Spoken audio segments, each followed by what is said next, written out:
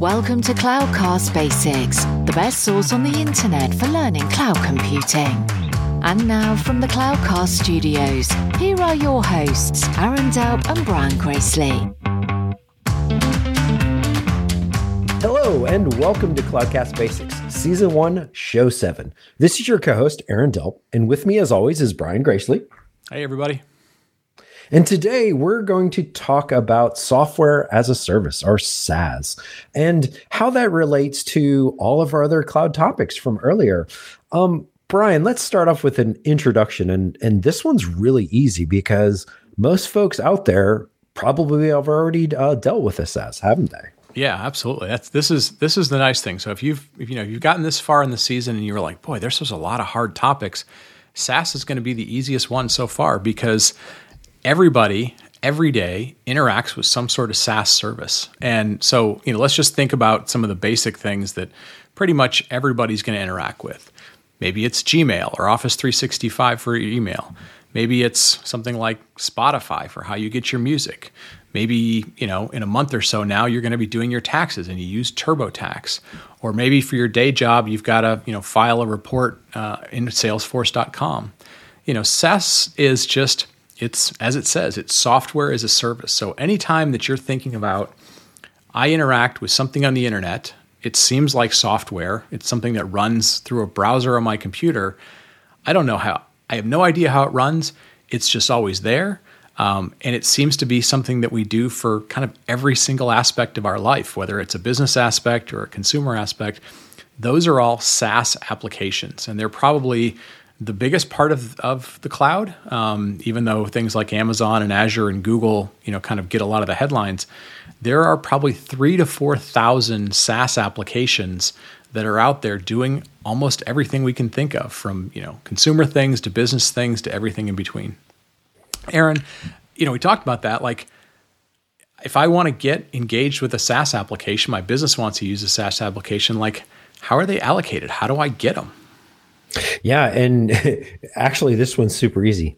Number of end users, because at the end of the day, that is the point you can count, right? How many users are in your system? How many, if I'm an administrator or an architect and I'm going out and paying for this service, well, how many end users are going to be accessing this?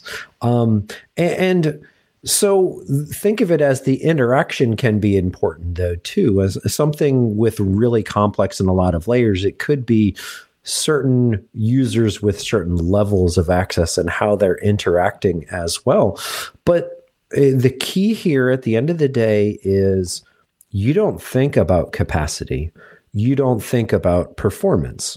You don't think about a lot of these other metrics that you have to do capacity planning. All of that is out the window because that you're paying somebody to do all of that. You're paying somebody to have capacity on demand. You're paying somebody for it to be a highly performant application in the cloud. And so everything kind of goes away, right? You're just getting a bill based off of your end users and how your end users are using it as well. And I'll throw out one other sort of use case. In most cases, like you mentioned, it's you're allocating or billing based on the use case or the number of users. But there are some services that are quote unquote SaaS services where they're charging you for their service. So let me give you an example.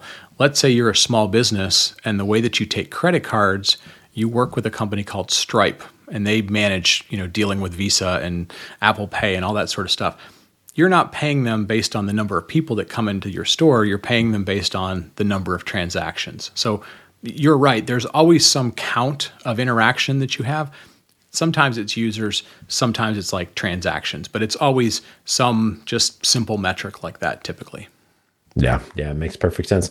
And let's kind of go back here and compare and contrast to how it was before. How were things allocated before cloud computing, Brian? Yeah, well, we talked about SaaS is basically the top of the technology stack, right? It's only the application, or software, if you will. And so before, to deliver this, you kind of had two concepts, right? One was you had some centralized group, probably in your IT organization, that would give you access to something. But at the end of the day, they had to do everything to set this up. They had to do all the low-level storage networking and computing. They had to secure it. They had to set up databases. But the biggest thing, and this is the biggest difference, again, goes back to the basics of cloud computing, they typically were having to buy all this stuff for capacity for 3 years, 5 years. They were having to kind of plan out how many people might use the system. They were having to dole out licenses to individual users and keep track of all that stuff. So, this was sort of every single aspect of the technology stack was having to be managed.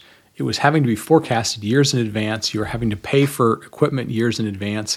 And then you were hoping that you got it right. Otherwise, you may have wasted a lot of money.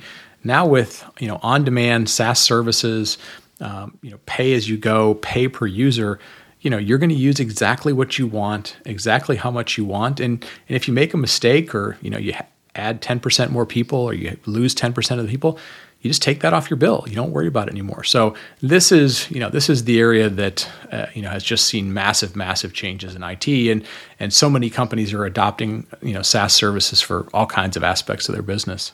And I'll add another point to that as well. So think of it this way: if let's say you were part of centralized IT and you were operating this application across a number of servers on-prem in a data center, and it was licensed per user. Well, the company, I used to be there's an old HR application called PeopleSoft. I used to be a PeopleSoft admin. I'll use that as an example, right?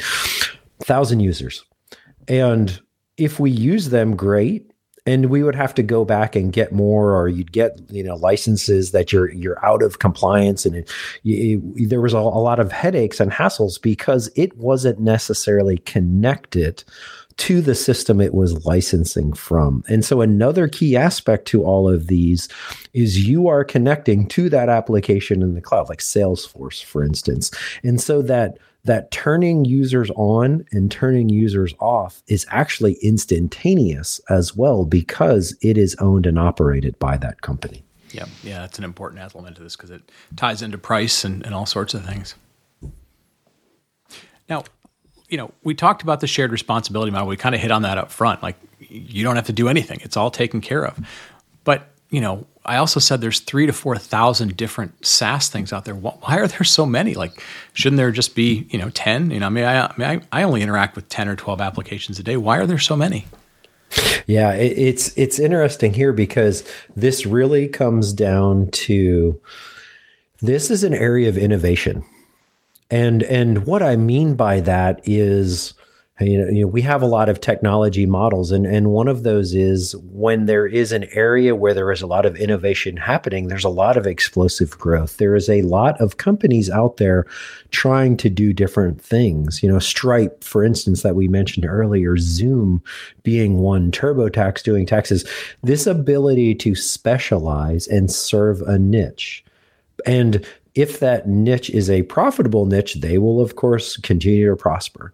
But just like anything else, this is, of all the ones we talk to, SaaS is a bit of the wild, wild west right now, more so than the others, right? It's an area of great innovation, great growth.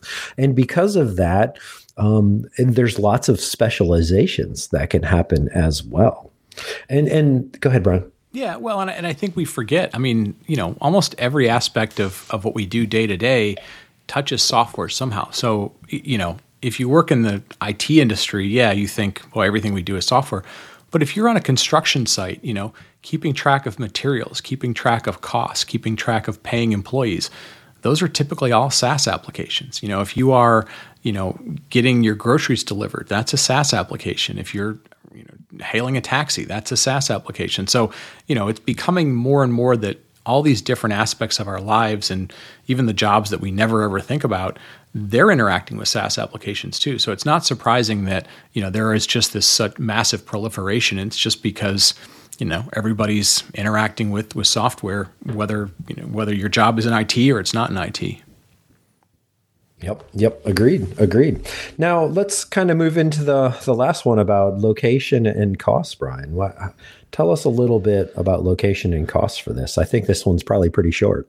Yeah, this one is pretty short. The one thing about location is, the thing to keep in mind is, the SaaS provider, unlike some of the other things that we've talked about, they manage your data, right? So they're responsible for the data. They're responsible for keeping track of it. Ultimately, it's your data, but they're managing it. And this is where, depending on where your business is located and depending on if there are any guidelines. So like, for example, Europe has a concept called GDPR, and some countries have laws that say, the data that takes place in this country has to stay in this country, right? And there's different rules about that. So that's the thing you may have to consider is, are we working in a certain regulated industry or in a certain country in which the rules require where the data lives? But other than that, you don't have to really care where it is, right? They're going to make sure that it's worldwide available or regionally available. They're going to make sure that it's, going to be as fast as possible. You don't have to worry about that. And on the cost side of things, for the most part, as Aaron talked about early on, you're going to pay on a per user basis or a per transaction basis or some, bulk volume of that. And that's typically going to be, done maybe on a monthly basis. You can probably buy annual contracts. It really depends on the SaaS provider, right? This is where, in general, the model is per users, per transactions. You can buy in volume, and you can also buy at different increments, right? Like maybe I can buy it by the week, by the month, by the year. But you do need to understand, the model specific to that SaaS. So they're not all exactly the same, but they all generally follow those types of models. So with that, Aaron, any last thoughts about SaaS? This is, like we said, this is the one that's probably going to be the most relatable to anybody who's completely new to cloud computing. But any last thoughts? No, I think that summed up really nicely. I think this is one, quite frankly, this one impacts us the most as an end user day to day, right? Some of these others, it's a little bit, you have to kind of be in the industry or you may or may not hit some of these technologies. But this one, all of us interact with SaaS every single day. Yep. So with that, why don't we wrap up SaaS? We'll give you an easy one.